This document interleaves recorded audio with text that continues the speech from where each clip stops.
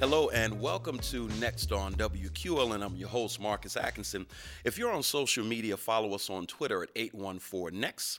Like our page on Facebook. Feel free to comment on both platforms. Lend your voice to the dialogue. For those listening on radio, thank you for tuning in. Gentrification Part 2. Part 1 was actually the most watched episode that we've produced under this new format, and it didn't surprise me at all.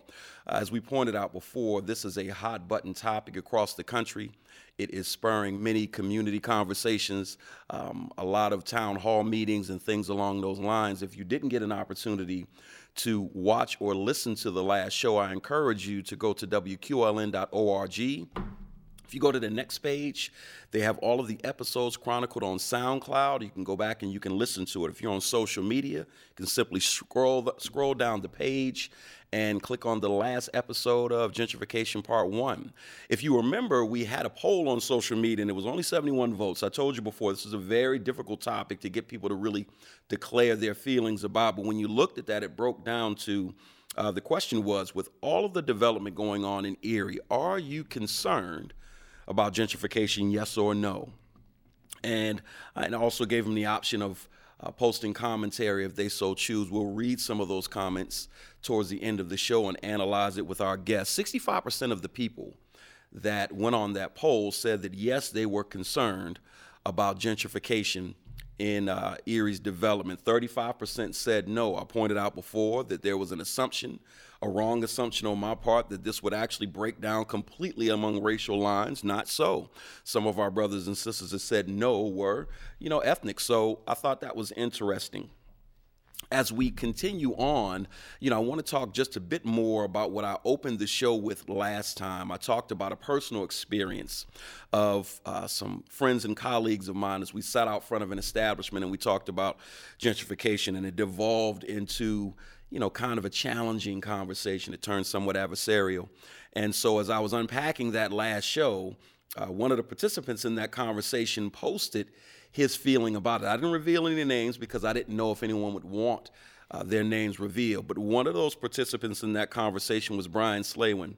I want to read what Brian Slaywin put on social media about that conversation. On March 17th, he posted, "My friend Marcus S. Atkinson, as you know, because we've discussed it multiple times, the conversation, quote unquote, you referenced at the start of today's Next with Marcus Atkinson was the most important, impactful, and upsetting discussion amongst friends that I've ever had. I was quite literally mad, confused, and conflicted for weeks about what it revealed about my historical thinking, my actions, and the path ahead for our entire community.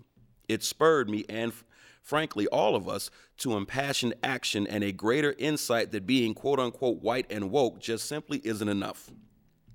The brave space you're creating to explore racial, socioeconomic power structures and how we come together to make positive changes in our beautiful and diverse community is critically important. Love the thoughts and discussion in part 1. We need more of this, and I can't wait for part 2 and more." So, Brian, thank you for that take. This is part 2, and hopefully you'll enjoy this show as much as you did the last. So the goal of this show was to bring voices from the community that have kind of have a track record of bringing their voices to the table when it comes to these issues. People that step out in community are very unique, and these are people that I personally admire because in every community, there's always water cooler talk. There's always this debate and discussion at people's dinner tables. Very few people have the passion for community, the chutzpah, if you will, to step out and make those opinions and those thoughts known publicly. Very few people take the extra step of wanting to do something about it publicly. So I wanted to bring people to the table today that I've witnessed personally get involved, stay involved, lend their voices, sometimes popular, sometimes not so much, but all having the courage to stand on their convictions. And so with that being said, I want to welcome my guest today. First of all, I want to welcome Molly Brechtel. Brechtel, am I saying that correctly? Correct. Molly, welcome to the show. I want to welcome Abdullah Washington. Abdullah, welcome to the show. All right. Thank you. And John Whaley. John, welcome to the show. Good morning. So, Molly, I want to start with you, and I just give kind of a little brief background here. We have that you're a healthcare advocate, but give us a more accurate depiction of who you are and some of your background where community is concerned. Absolutely. I've lived in Erie for 18 years. Originally traveled here to go to Gannon. I've graduated and fell in love with the city. In those 18 years, I've been a community advocate. I've lived on the Lower East Side for the past 10 years. Currently, it's a neighborhood that's being gentrified by Erie Insurance. I have neighbors that have been displaced. I'm a union organizer, so I know the fight for higher wages and good jobs in the city. And I'm here to speak for my neighborhood, my neighbors. Okay. Abdullah Washington, talk to us a little bit about your background and activity.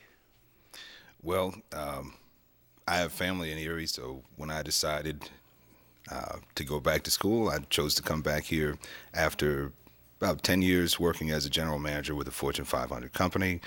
And, this is my hometown. I've been here for almost 7 years now. As an activist and a business person in my background, it's only natural for me to want to contribute to the growth and development of the city. And, my family is very active in this area, in Erie. And so there's no way I can turn away from these issues, and I'm happy to contribute in any way that I can. I still produce art. I did the film 1000. I think we talked about that here. That was broadcast on this station. And it's really a piece about community. I like to think that everything that I do, I can contribute something to the conversation here. I'm very passionate about what goes on in Erie because I see the potential here. I went to elementary school around here with these very same people that we are discussing. As much as Erie is a small town, it also is a city, right? So there's a lot of potential here, and I'm just glad to contribute in any way I can. Got it. John Whaley. John, you actually ran for mayor once upon a time. We had you in here with all of the candidates at that time. It's a very large pool of people wanting to lead our kind city. John, talk a little bit about your background and community. I know you're a guy who doesn't hold back on his take and challenges the system in some positive ways. Well, I'm not from Erie originally. I moved here in 1985 to work for a restaurant chain. Left, came back, left again for a job somewhere else, came back. And I've been here now 17 or 18 years. And it's my de facto hometown. And I would like to see it blossom. I would like to see it grow. I have 3 children, 2 in college, 1 about to be in college. And I look at it from the lens of, is there opportunity for them? That's selfish. Should there be opportunity for everybody? But in my little family, what can they work here? Can they stay here? Can they open a business here? And I'm a little jaded. In '85 to now, Erie is much smaller. I watched Mill Creek blossom. We've seen Summit explode. We're seeing Fairview grow, and Erie shrinking. So, like to see it grow. Like to see something new. All right, so let's go to the general question of, do you fear gentrification here in Erie? We go back to that survey. So obviously, overwhelmingly, although not a large number surveyed, 65% of the people that were surveyed said yes, they have fear of that. We'll start with you two over here. Give us an idea of why you feel that some fear this trend coming to Erie. I think the fear is very real, and the fact of the matter is people have already lived it. Let's talk about 5th Street between Parade and German. That whole block was torn down by Erie Insurance. Families were displaced. I know of someone that the affordable housing was torn down and she slept on her grandmother's couch for a year and a half, just looking for housing for her and her son. And I drive by that block.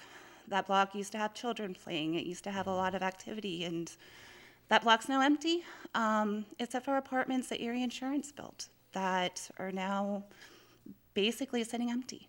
Mm-hmm. That whole neighborhood is gone, that whole block. Abdul, what are your thoughts? Well, I think the most striking thing about moving back to Erie is seeing how much things have changed. To John Whaley's credit, the shrinking is a concern. But to me, the thing that most grabs my attention is the sheer amount of disinvestment that the communities, the minority communities in the area, particularly the black communities, have experienced. We're in a situation now where there's, out of basically 900 teachers, only 9 of them are African American in a school system that's basically, the students are 50% black. That's very troubling, because you're talking about every form of disinvestment you can imagine. I was telling somebody the other day who's heavily involved in the community, I said that the issue with not having any black teachers here is that you have less of a base of active, paid intellectuals in their families interacting in community. When you see any of these social interactions, if something affects a kid, if there were a proportionate amount of black teachers, you would be touching on that community as well. And so you're talking about every form of disinvestment. So there's no reason. I myself have experienced racial profiling by the police in this area since I've been back here. And there really is a sense that there is no outlet, there is no access for the community here. And that creates the tone for these types of concerns among the population. It certainly affects how many people will actually turn out and vote, unfortunately. So tie that into this gentrification conversation, because I get the sense that you are bringing in, I know the last show we discussed redlining to a great extent, and it showed the areas that, were intentionally disinvested in at that time, and by no coincidence, I don't believe so many of those areas are still impoverished right now.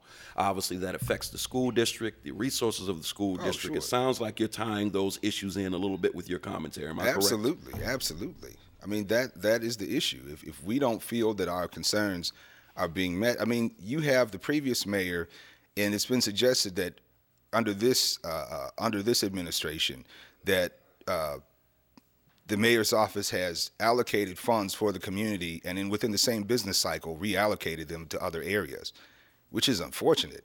I mean, there has to be a compact between leadership and the communities that leadership represents. Okay. I'm going to swing back to you just a second. Let me bring John into this conversation. So to that survey, 65%, yes, we fear it. 35%, no, we don't fear it. Address the 35%. So those people said, I don't necessarily think that's an issue. Speak to that. Yeah, I was one of those folks, and I don't fear it. I think for a long time I've considered myself pragmatic, and one of the things I live by, and I love the aphorism, good of the many outweighs the good of the few. In a family setting, in a business setting, in a church setting, whatever. And so I understand that some families have been displaced on 5th Street. 4 apartment buildings might be gone. But I think if we look at the whole of the city and the whole of the downtown, is it cleaner? Is it more attractive to more people? Erie Insurance is a growing concern. I think we want them to continue to grow. So, I could reference Brian Slawin, and I know Brian, and maybe his quote affects me a little bit. I'm looking at this from a different lens. I'm not affected. I'm not displaced. But overall, the change, the lurching forward, there is going to be some pain. But if some folks need to move or be moved, hopefully there's another place for them. But I think the overall community gets better. And at the granular level, is it painful? Sure. Anywhere you look around, that change has happened.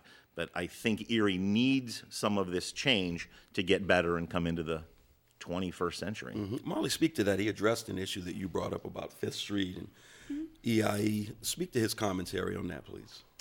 I think what's most concerning and alarming about this conversation is people making decisions for neighborhoods and groups of people and not including their voices, their lives, the impact. And ultimately, what we have to deal with is the fallout from those decisions. You cannot pass down change to a group of people that's not a part of that conversation. And unfortunately, we see that happening so many places in our city. So let me say, we had one of the representatives from EDDC on the show last time. We also had Brett Wilder here from Opportunity Zone. So if you look at, be it City Hall, with the many methodologies that they have of trying to engage people in the community, you have EDDC is developing, somewhat of a community voice type mechanism in order to hear people from the community, different organizations. Do you think in this juncture right now, in this span of time, do you think there's an effort to hear the voices of everyday people? I think you make a valid point of wanting to hear the residents. Do you think that's going on right now, in your opinions? Absolutely not. Do we have a community member on any of the boards that are making decisions for us? No. Abdullah, what are your thoughts? I think there's an overall trend across the country with the increase of regulations and whatnot there certainly is an agenda to enhance corporate power. The problem with Erie is that we're a blue-collar town, right? So the economy has been changing and whatnot, and we're really politically behind probably like 20 years. There's a lot of demographic issues with respect to the age of people who are in leadership here. So we're trying to create a lot of change really fast, and we just don't have the resources to make the types of decisions in the way that they need to be made. And we're just playing a lot of catch up on all fronts. So I do see some efforts being made. I mean, certainly the mayor put some people in his staff in very public positions, such as Michael Outlaw, and, to send a message. But we're so behind, we're so far behind in the city. My concern is we're getting a lot of investment now into the city for various things. Mm-hmm. And how do we bring still more people to the table to make decisions? I mean, to your credit, John Whaley, yeah, there's going to be some painful decisions that need to be made, but how do we get everybody to the table to make the real changes? I mean, everybody, if I think I'm going to make a profit of a couple dollars, and I think I need to make that profit, that's a short-term objective. We need to look further. We need to look generationally, where do we want to be with our children who are going to replace us, to some degree 20 years from now and things like that. Are those decisions by these institutions that exist now, are they being made with that perspective? Mm-hmm. The real long-term health of the city. That's what I'm concerned about. Mm-hmm. So these short-selling, the citizens who actually lived here, who've gotten the short end of the stick for a long time, they're going to play out differently. I mean, the growth in this city is coming out from people who are refugees, from that immigrants here, and people of color. So we can keep short-shifting people, who are going to be the hardcore residents, and the city will continue to get more poor. Mm. If we don't turn this into a situation where we're investing more in increasing the access and power of people who traditionally have been left out of these conversations, what we're going to run into is a situation where the people who are making the decisions now become less informed and less effective to deal with these changes that are coming across America. Mm-hmm. Let me throw that back across. So, John, let's address the question. In your opinion, are you seeing a call for everyday voices to be included in this conversation, not just about, the health and vitality of the neighborhoods, economic development? Do you feel like voices are being included? And then you can respond to some of what Abdullah says.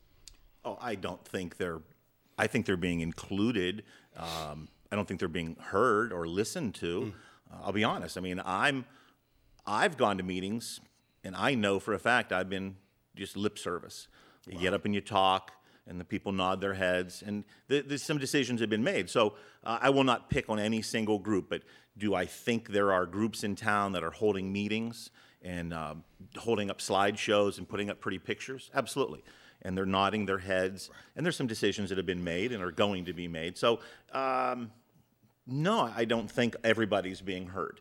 There was a comment on Facebook, I remember, from about a year ago, and someone had complained about this large group, EDDC, and they said, "Where's our seat at the table?" And I said, "Your seat at the table is $2.5 million.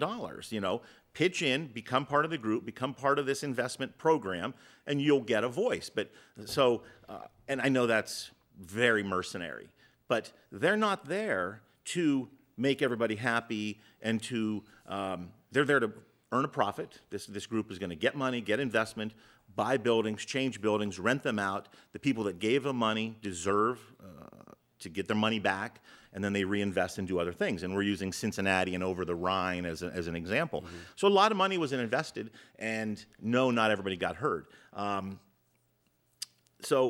if I could just throw a comment, I want to go back. Before I moved to Erie, in the early 80s, Erie Insurance gentrified 6th and French, took over blocks, tore down derelict buildings, tore down bars, tore down old tire shops. Had they not done that, I don't think Erie would be in any way as well off as it is, and I don't think Erie's well off, Erie, the city. Mm-hmm. So Erie Insurance came in and did some stuff that people didn't like back then. Thank God they did. They're doing stuff now that people don't like, and I think in 20 years we're going to be like, wow, I'm glad they did that. Gentrification can be all kinds of things. I don't know if you guys remember the Busy Bee. It was a bar at 5th and State. And if you're listening and you own that bar, I apologize, but what a horrible bar. Mm-hmm. The outside was ugly, the inside was ugly, the people outside were doing bad things. It was a terrible place at 5th and State. Well, somebody bought that building. Local guy bought it, remodeled, gentrified, got rid of this bar that people liked and put a Starbucks in and put some law offices in. It has made the fabric of downtown, I think, so much better. I'd argue that you can go to Starbucks and go to the bathroom for free. You can go in and get a water. People go in and warm up all the time. You couldn't do that at the Busy Bee. So little tiny examples, maybe not the best ones, but that was gentrification that changed. An investment came in, made Erie better. Let's look at both sides of that because you make good points. You make good points. So you brought up Erie Insurance. John brings up a point. This is Erie's only homegrown Fortune 500 company. And so hearing this conversation from many, many different people, two things kind of bubbled up to the surface for me. One, from an African-American gentleman, I was trying to get him on the show. Why does gentrification have to be a bad thing, he's saying? He grew up in the hood, as he said. I want to see the hood improve. And so why is that a bad thing? We unpacked that at the time. The other thing is you want jobs, you want development. I think if Erie Insurance ran to another city, it would cause a different kind of outcry. Where's the middle ground? Because I think on one hand, from an economic development standpoint, many of us want to see not just Erie Insurance, but other companies of that stature expand. And so what's the middle ground there in terms of where you go to expand? Should they not buy up a city block in order to expand that to provide more jobs? Where's the line at, in your opinions? Well, to me, again, this is all an issue about investment. And so, some things you invest in, they don't turn around a profit for you in the next business cycle.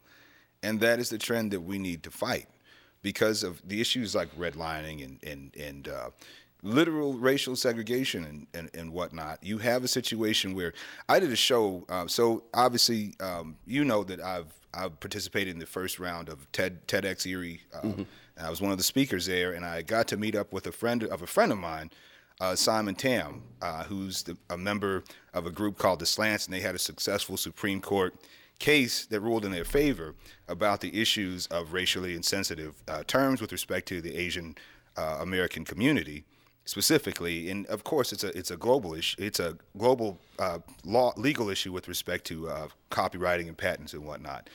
But so one of the things he focuses on in his activism is issues of cultural sensitivity and racism and whatnot. So it was remarkable. We brought them back to do a show in Erie. And, I'd been talking to him about the issues in Erie here and whatnot. And after we were done with the show, I was in the car with one of my producers and another young man who is an artist that works out of here. And we were pulled over by the police on 14th and State. And literally the officer asked me for my identification. And then the second officer, well, there were 4 officers, and one of them came around the other side and asked for the other 2 gentlemen's identification, which everyone knows is, you don't do that. Mm-hmm. But the idea that 3 black men can't be in a car, we're all, I don't roll with certain types of people. Let's put it that way. I'm not setting myself up for failure. So I knew that there was no outstanding issues. But the perception by people in the police force in the area that you see a car full of 3 black men and it's Christmas, yeah, I had to take all those gentlemen home. We had a long conversation about it. But this is downtown. And if the perception is that that black people can't travel freely downtown. But I want to bring you back to this point, though, because I think that what Molly brought up, what John brought up, I think that's a legitimate issue. And so let's go back to the notion of a company, Erie Insurance just happened to be the company that we're discussing, a company expanding for the sake of economic development so that more people can have jobs. Where's the line you draw on that? Because, yes, they bought up property in order to expand and create more jobs. What's your preference? Where's the line on that? Molly, give me your take. The line is community benefit agreements. Mm-hmm. We have too much talk about investing in buildings and investing in property and investing in businesses, and not enough conversation about investing in people. Mm-hmm. The line is drawn. People have conversations. People have investments through agreements that benefit them. Not only that, but we're talking about Erie being a tourism economy. Mm-hmm. And what do we see happening? A lot of these touristy establishments are receiving tax breaks, turning around, paying $7, $8, $9 an hour, have employees on public assistance. Mm-hmm. So here you have some of these job creators also drawing from the system in benefits because their wages aren't living wages. The line is community benefits agreements. And so to be fair, many would say that Erie Insurance is a good steward of community by way of the multiple investments they make in community groups, organizations, events. Would you agree or disagree with that? Yeah, And then we'll move on from EIE. I just want to make sure that we handle this holistically since they were brought up. Yeah, well, I mean, again, my whole point is they are doing those types of things. My question with them is the scale and the level. I mean, we have to bring everybody to the table. That's my whole point. If the less leadership roles that people who are perceived as being part of the community have in this whole process, the less engagement with the community, the less that people who have resources will value the people who are in the community. And that's the concern, is how, if I want to make an investment and I need to make it at this scale, but I don't believe that it's going to create the type of change that is necessary for the city, I might draw back from that. I might not believe that those people can improve, are committed to improving their lives. And that's why I'm focusing on the idea of representation and that part of it. I think that they could probably do better.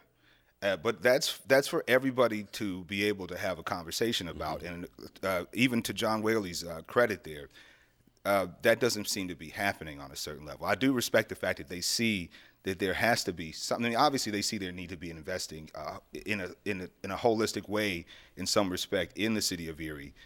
But I do think that there's more room for community involvement, and that needs to be addressed across the board with all these entities. Let me bring this back over to John. So, when we introduced the redlining map for a reason, and one of the arguments that you hear so often, and even when people can't necessarily articulate it, that it's obviously no coincidence that these redlining maps and the areas that were deemed desirable are also areas that still struggle decades later.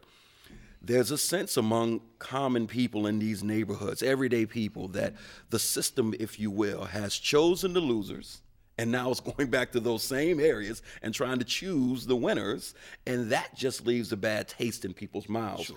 When you look at redlining and its effects, even to this very day, is that a pattern that you see? What's your take on some of these areas that have been redlined and the results that have come from it?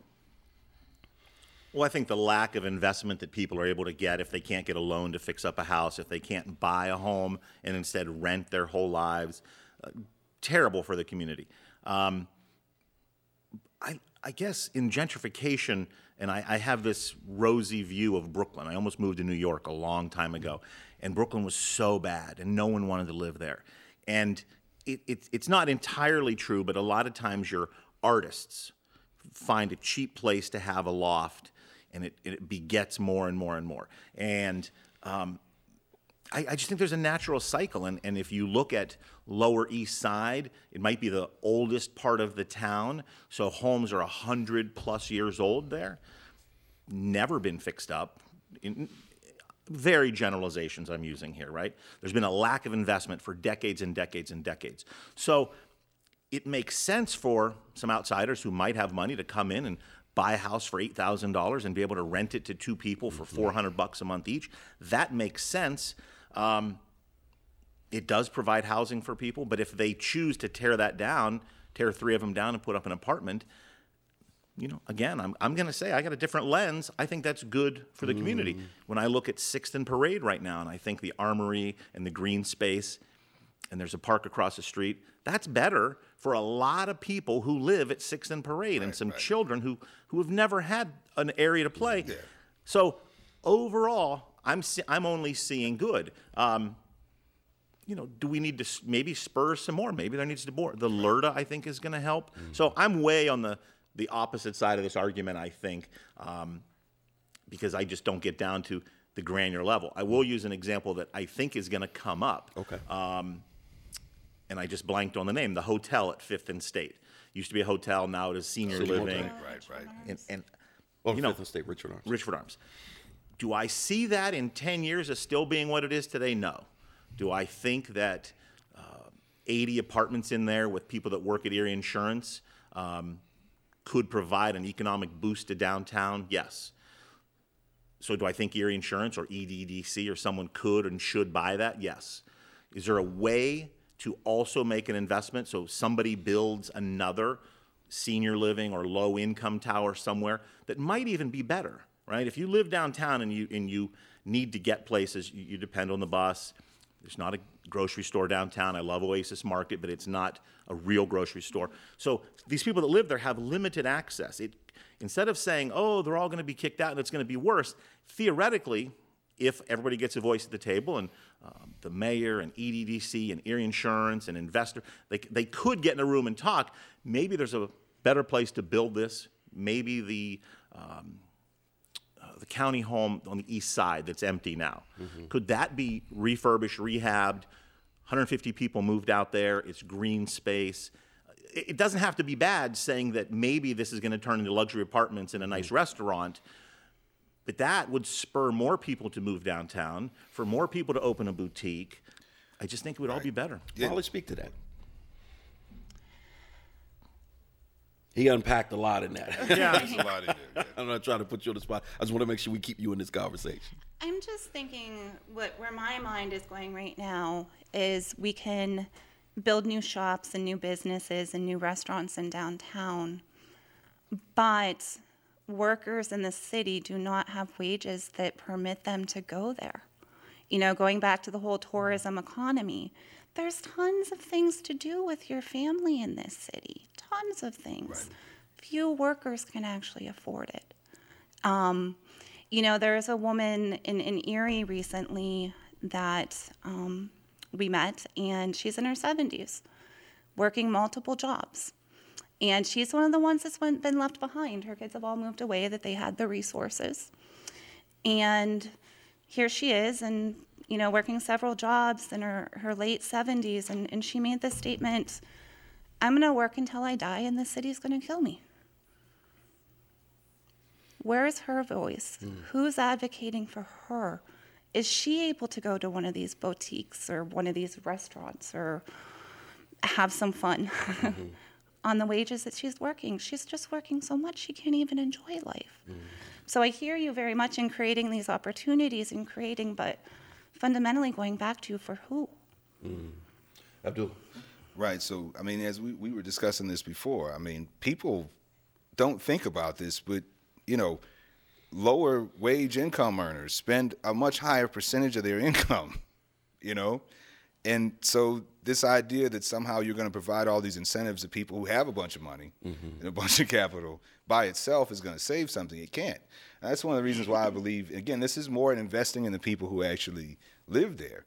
If you have people who have the type of money where they suddenly can spend more money, you're going to keep more of that money in the city itself, at least, you know, in the county, but certainly in the city itself. There's other things that we can do, like even we were talking about this earlier, John, and even if the mayor just started to, you know, make it so that new public officials coming in were incentivized to live in the city, those types of things, those are investments in Erie, in our actual communities of people who are actually living here right now. And again, my concern, we do need everyone to grow here. We need the mayor's office to work more directly with small businesses so that they aren't disincentivized from operating in here.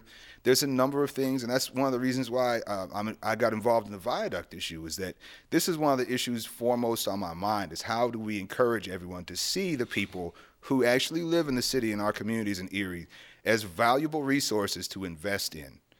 And instead of just cannibalizing everything, you know, that the people who live here actually need. Let me glean a couple of those points and tie it to something that John just said. John used the term outsiders when he talked about developing something potentially in a given neighborhood. You talked about the, you know, some of the resources of the neighborhood. You also talked about the spending habits of people who don't have, per se, two things. One, it was a post that I put on social media that I thought, from a young African-American gentleman, that I thought was interesting. He said that people, and I'm paraphrasing, he said that people always say that there's no money in the hood, so why are all of these different ethnicities building their businesses in the hood? Absolutely. And those businesses are succeeding. He said, we aren't poor, we have poor spending habits. I thought that was profound. Absolutely. The second thing, looking at an article on citylab.com, you know, a New City Church battles against gentrification, looking at this very petite pastor, Reverend Tyler Sitt, is a half Asian, half white gentleman, in New City Church in Minneapolis. And this article really unpacks the fact that his church is going after purchasing property, owning the land, and helping people in that neighborhood acquire these homes, pay them off, get their credit together, things along those lines. And then you go locally and you look at some of the work of someone like Bishop Brock. Certainly. I say all of that to ask this, I'm sorry. When it comes to buying property, developing these neighborhoods, what's the issue with people that are ethnic, that have the best intentions for people in these neighborhoods? Why not have them? Why can't they develop the neighborhoods? That argument I've heard time and time again. Across the country, it's the same pattern. Neighborhood falls apart, certain demographic comes in, develops it. You've got ethnic people in all of these cities with money. Sure. That are from these neighborhoods. Why aren't they investing in these neighborhoods and beating the system, quote unquote, to the punch? Well, I mean, I do think there are a number of reasons, and we can't get on all these now, but I'm glad you brought that up. So you have larger systems that tell an overarching story. You turn on the TV every day, you can see any number of negative stories, particularly about African Americans, because as a culture, that's what we focus on. Unfortunately, it comes with large industrial development. The prison industry in America is one of the fastest growing institutions to this day. So there are larger economic narratives that drive a lot of people's thinking and a lot of perceptions. If you just constantly see, even though if you look at the composition of the prison population, without looking any deeper, if you believe that half of the people in prison are African Americans, that's going to tell you statistically at least that half of the crimes being committed are being committed by white men. But no one's afraid of them, right? I mean, there's a narrative there. So I think the narrative works against where we need to go as a nation. And we need to seize that. And we need to work together and see that there's opportunity there. Until we believe that there's opportunity there, until we believe that these people aren't worth investing in, these types of things won't happen. But yes, it should be community driven. We need to have conversations about how to be able to work together from individuals who are leaders in the community, actively charged with roles such as ministers and whatnot, and people who are business leaders and local politicians, as well as even getting the kids involved, which is one of the reasons why I'm glad to see that these programs, developing relationships, have been initiated, apparently through the mayor's office, with respect to job trainings and whatnot, dealing with the police and the firemen and whatnot. Those are really good initiatives, but until we approach this from the perspective that people in the communities who are leaders have value and bring value, and we create these large institutional pushes, such as getting more black teachers involved in the educational system and whatnot, until those types of maneuvers happen, we're telling this story that there's no value in the black community. Okay, so let me ask this, and then I'll bring Molly back into this conversation. So to kind of go with some of what you're saying, I'm trying to tie in a lot of points that I think, that I've heard myself, that I think have some value. And so you take the prison industrial complex, you take the issue with not enough ethnic teachers in a school district that is majority ethnic. You take a neighborhood that is dilapidated or blighted, and you take investors that are New American, African American, right. From various disenfranchised communities. It strikes me as an opportunity, and many as an opportunity to say, you know what, the neighborhoods that children who look like me go to, the schools around those neighborhoods are full of children that are ethnic, right, that are at risk. Right. At the present time, nobody wants these neighborhoods. That's right. Why wouldn't we seize this as an opportunity? Right. We being the groups that are at risk, why wouldn't they seize that as an opportunity to say, we will go in and start to stabilize the neighborhood and start to try to repopulate the neighborhood with working class, everyday folk.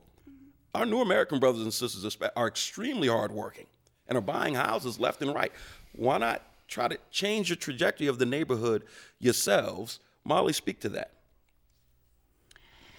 So I think, first of all, that's not what we're seeing in the city. Second of all, what a beautiful vision. And I think that's what we're pushing for, is getting people around the table, making choices for themselves, investing in each other. Nice. Unfortunately, what we have is a society that's based on division, that's based on structural racism, that's based on, few people holding wealth. So as beautiful as that vision is, that isn't something that we currently see. Right. And I would say would be looking at a lot of the challenges that Erie has in regards to race, that would be a huge challenge for us currently. Okay, I have a counterpoint. And I don't want to call out names, but there's a second phase of a development on Parade Street in Erie, 19th and Parade. A portion was done maybe 10 years ago, and now there's a new portion being done. The average cost per unit is $300,000 that's being spent through loans, grants, all sorts of money per unit of this apartment complex. I would argue, I might be wrong, but I would argue that none of the people that are going to live in those apartments are moving into the city for the first time. Points well taken. I think they're going to migrate from other areas of the city. And so, in effect, we're building a development at 19th and Parade that is hurting the fabric of the very city that they think they're helping. So and part of it's structural in how grants are administered and how loans are administered. And could this pool of money have been developed and then spent on hundreds of single-family homes, 5th Street, 6th Street, 3rd Street? Let's not ignore the west side, okay? And instead of 47 people living in a brand spanking new apartment, maybe 400 people could have had really nice housing. It happened a couple years ago, I'll say it, Hands, which is a really great community organization. They built Freedom Square. 27 apartments, cost $9 million. Combination of federal money, state money, et cetera. Again, we're $300,000 per unit up on 24th and Peach. Couldn't we have purchased homes, rehabbed them, and sold them to these vets for $1?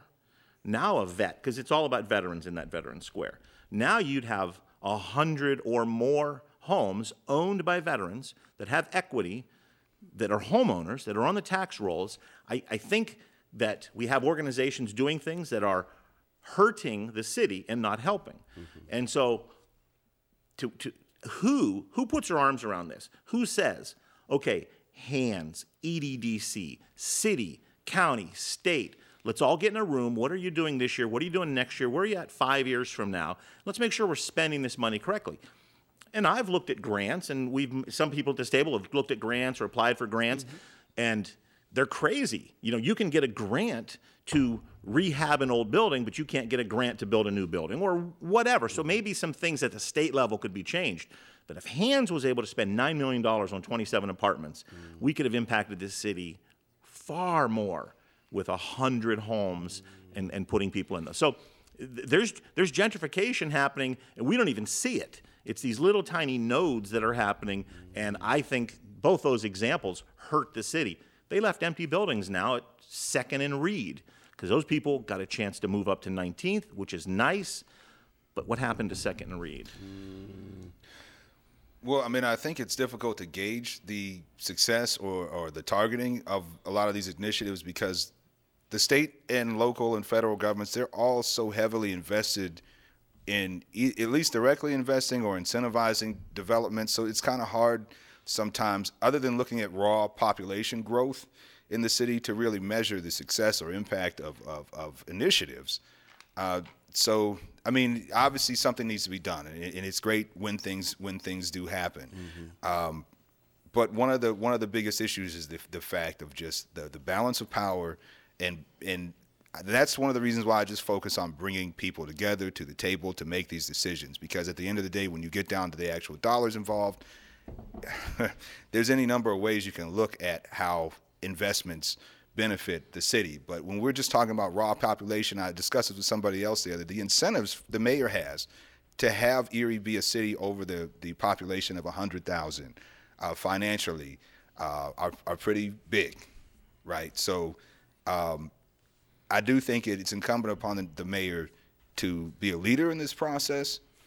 And one of the reasons why we need transparency is to be able to gauge what is most effective.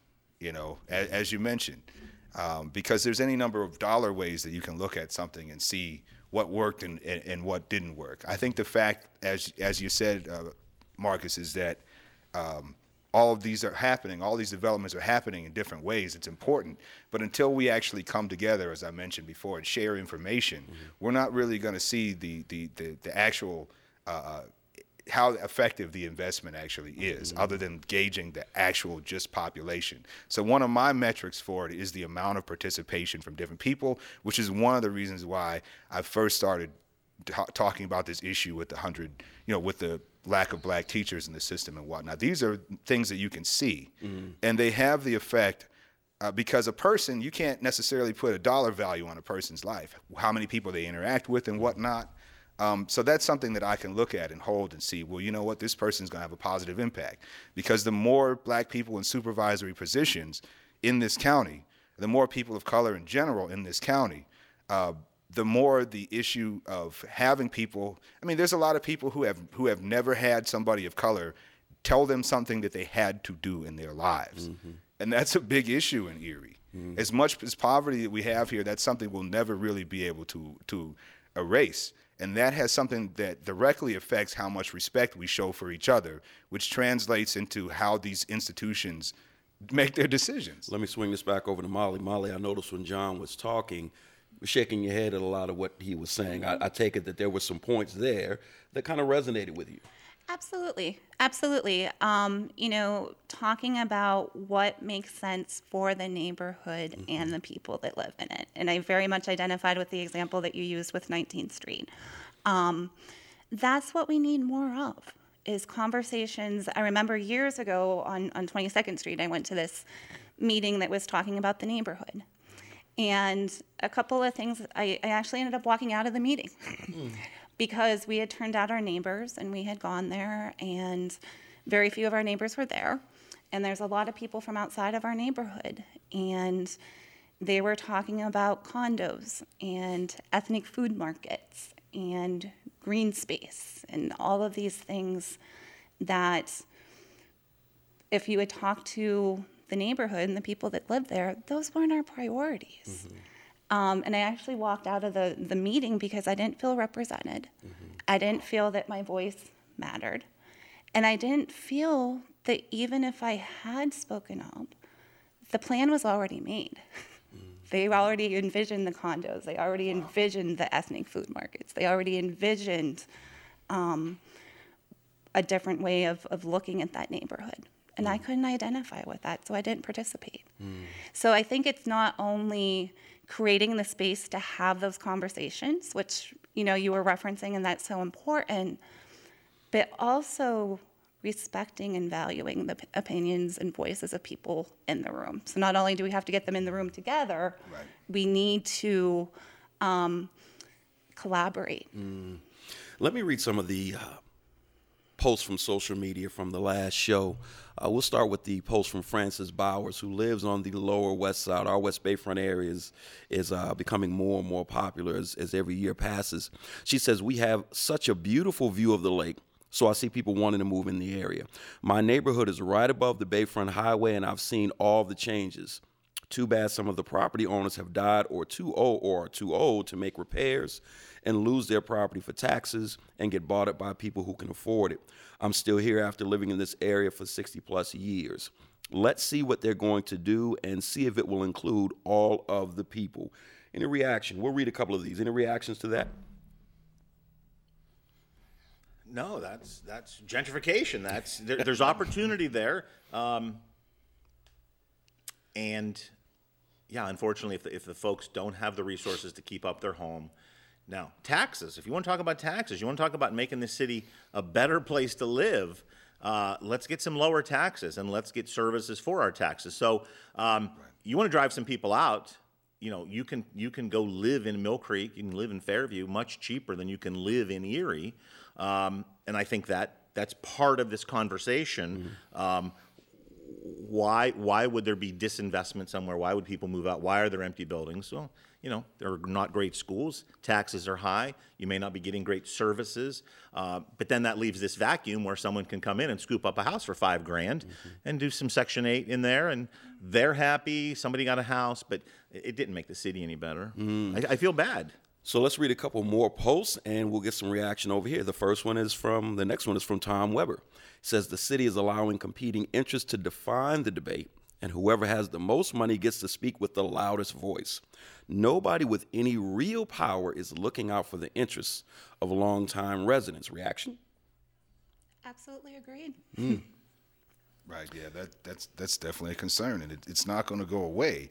But we have to see the potential in the people who live in the city of Erie as something to invest in. Honestly, we can invest $500,000 on new computers, but if we don't have teachers that the students can relate to, if we don't have teachers who are active role models on a daily basis of intellectual pursuit, they can tie directly into their communities, those kids are disincentivized. I mean, the medium is the message. If I only hear education from a certain appearance of person, and then I go out into the larger world, and those are all the authority figures, I'm not going to ever imagine myself being somebody who can have any authority. Okay. And that is shaping everything. And these people who are these large investors, they need to acknowledge that and change what he's describing there. I'll let John react to that.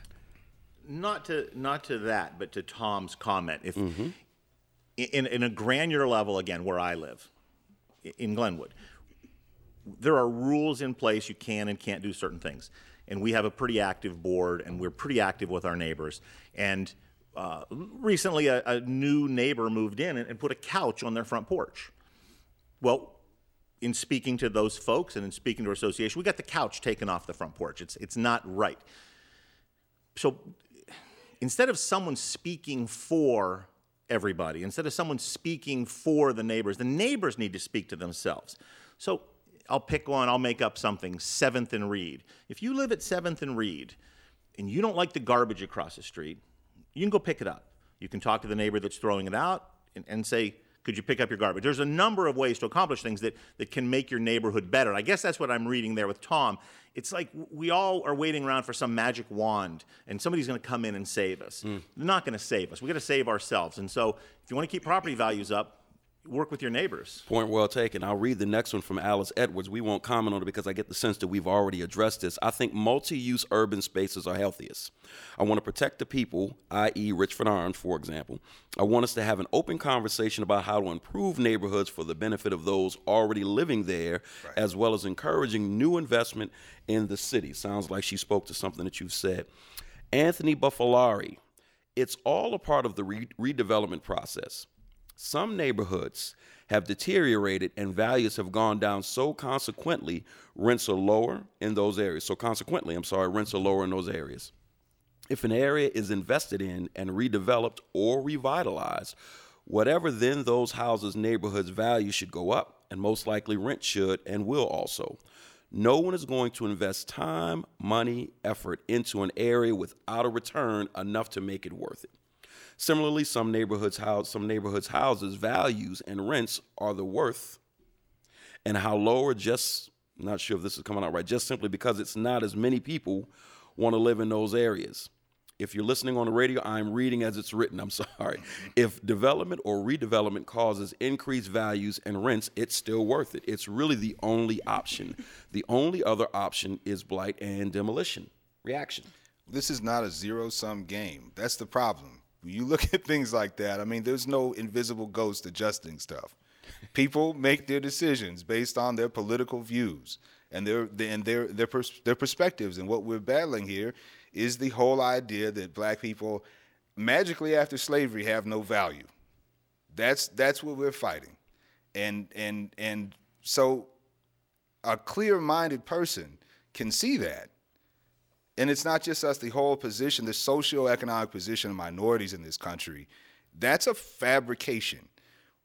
To your credit, so you mentioned, people who are leaders in the community stepping forward and making these investments. Not necessarily leaders, just people who have the wherewithal. But certainly, yeah. I mean, I don't mean to say that leader. Yes. When you say leaders, it's a very loaded term. But people, it'd be great to have people in the community take these types of steps. I think there are a lot of people who, once they see the possibility, and we're kind of putting that vision out there now of coming together to their neighbors. And that's one of the reasons why I like living in my neighborhood, because my street on 7th Street, the portion that I live in, it's still a neighborhood. I can go to other streets and see behaviors that I've seen in other big cities and know, okay, well, at least try to be less obvious with your activities, you know. But the portion that I live in, I can go to my neighbor. They know the family. They know, you know. So it is a big part of it. We're not just objects. We have dreams and whatnot, but a lot of people, they don't know any better, and there's not that level of trust there. But one of the things about gentrification that people worry about is having their neighborhood dispersed. I mean, if I have kids in the system, if I have kids in the school system, they need to go to school. The neighbor down the street from me might not be the best guy in the world, but if he knows me, he's not going to expose my children to certain things. Point well taken. Point well taken. Before I move on to the last point that we'll analyze, to, you know, when I say just people who have the wherewithal, like right now, I know an ethnic real estate agent or real estate developer, I should say, who is actively trying to get ethnic people of various backgrounds to come together, pull their resources, and he's saying exactly what we're talking about. Hey, can we start buying up some of these homes and helping to get everyday people? There's a lot of working class people. A lot of them are the working poor. Right. Unfortunately. Sure. Living in these neighborhoods. And so the thought process is out there. I'm anxious to see what comes from it. Let me read this last quote by Rebecca Stein. I have mixed feelings. She was on the show before, as a matter of fact. I have mixed feelings about this, her speaking about the poll. So I'm not voting since there isn't a maybe option, whether or not there was or wasn't fear of gentrification. I understand the concern of gentrification, but if we cannot reverse the population trend, get investment in the city and downtown, then even gentrification becomes a moot point. I think that a diverse voice in the future development of Erie may provide a better opportunity to improve the investment and overall growth of the region, while also keeping those concerns at the forefront. I'm still a firm believer of a rising tide lifts all boats, and as long as the community works collectively for the greater good. Any reactions to that quote before we head toward the finish line? Oh, I agree 100% with that quote. If we look at 16501, it's been named as the poorest zip code in America. That's right. Something has to happen. So if it is gentrification, if it's a large employer, if it's a group of people, it isn't going to make it any worse. It's bad. And so, yeah, I'm still on that 35% of I'm all for it. But we're in bad shape downtown, and that core, let's make that core healthy. But I do think rising tide lifts all boats, and if Erie Insurance hires 600 people, some of those folks are going to be residents that might live in that area. And I guess the one thing, and we can talk about this after, Sure. I would argue that of the residents in 16501, I'm going to assume demographically there are a lot of poor white folks in there. It's not, no one's saying, I don't think that it's just poor African American or just poor this. There's a lot of whites that are struggling in the system that are getting no help either. This is why I Dr. absolutely King launched agree. the Poor People's Campaign. Right. There's truth to that. Right, but the whole perception that, oh, don't go into the city, you know, that's where bad things happen. You know, there are these people there. We talk to ourselves all the time, but that perception is driving a lot of this disinvestment. Mm-hmm. And if we want to show leadership, we will change the whole way. Yeah, go ahead. I'm going to give Molly, I'm sorry, I'm going to give Molly Sure. the last closing comment. Molly, whether it's on the quote that I just read, something that you've heard, give us the last thought of the day. So I keep hearing the word investment, investment. And what's missing is it's time to invest in the people of Erie. And the best way that we can invest in our community is through living wage jobs. That way we can stop having this conversation about change being passed on. People can make decisions for themselves. They can choose where to live. They can choose their leisure. We need investment in the community and specifically in the people that live there. Excellent closing thought. Well, this has been Marcus Atkinson. Thank you for tuning in to Next on WQLN. Join us next month as we explore another timely topic with local guests. I want to thank our guests for coming on the show, Molly Brechtel, Abdullah Washington, John Whaley. Excellent conversations. Certainly we didn't expect to solve the world's problems or Erie's problems in one show. But we did want to advance the conversation, and I think we achieved that goal. For radio, tune in to 91.3 FM on the fourth Sunday of the month at 4 p.m. We will see you all next time.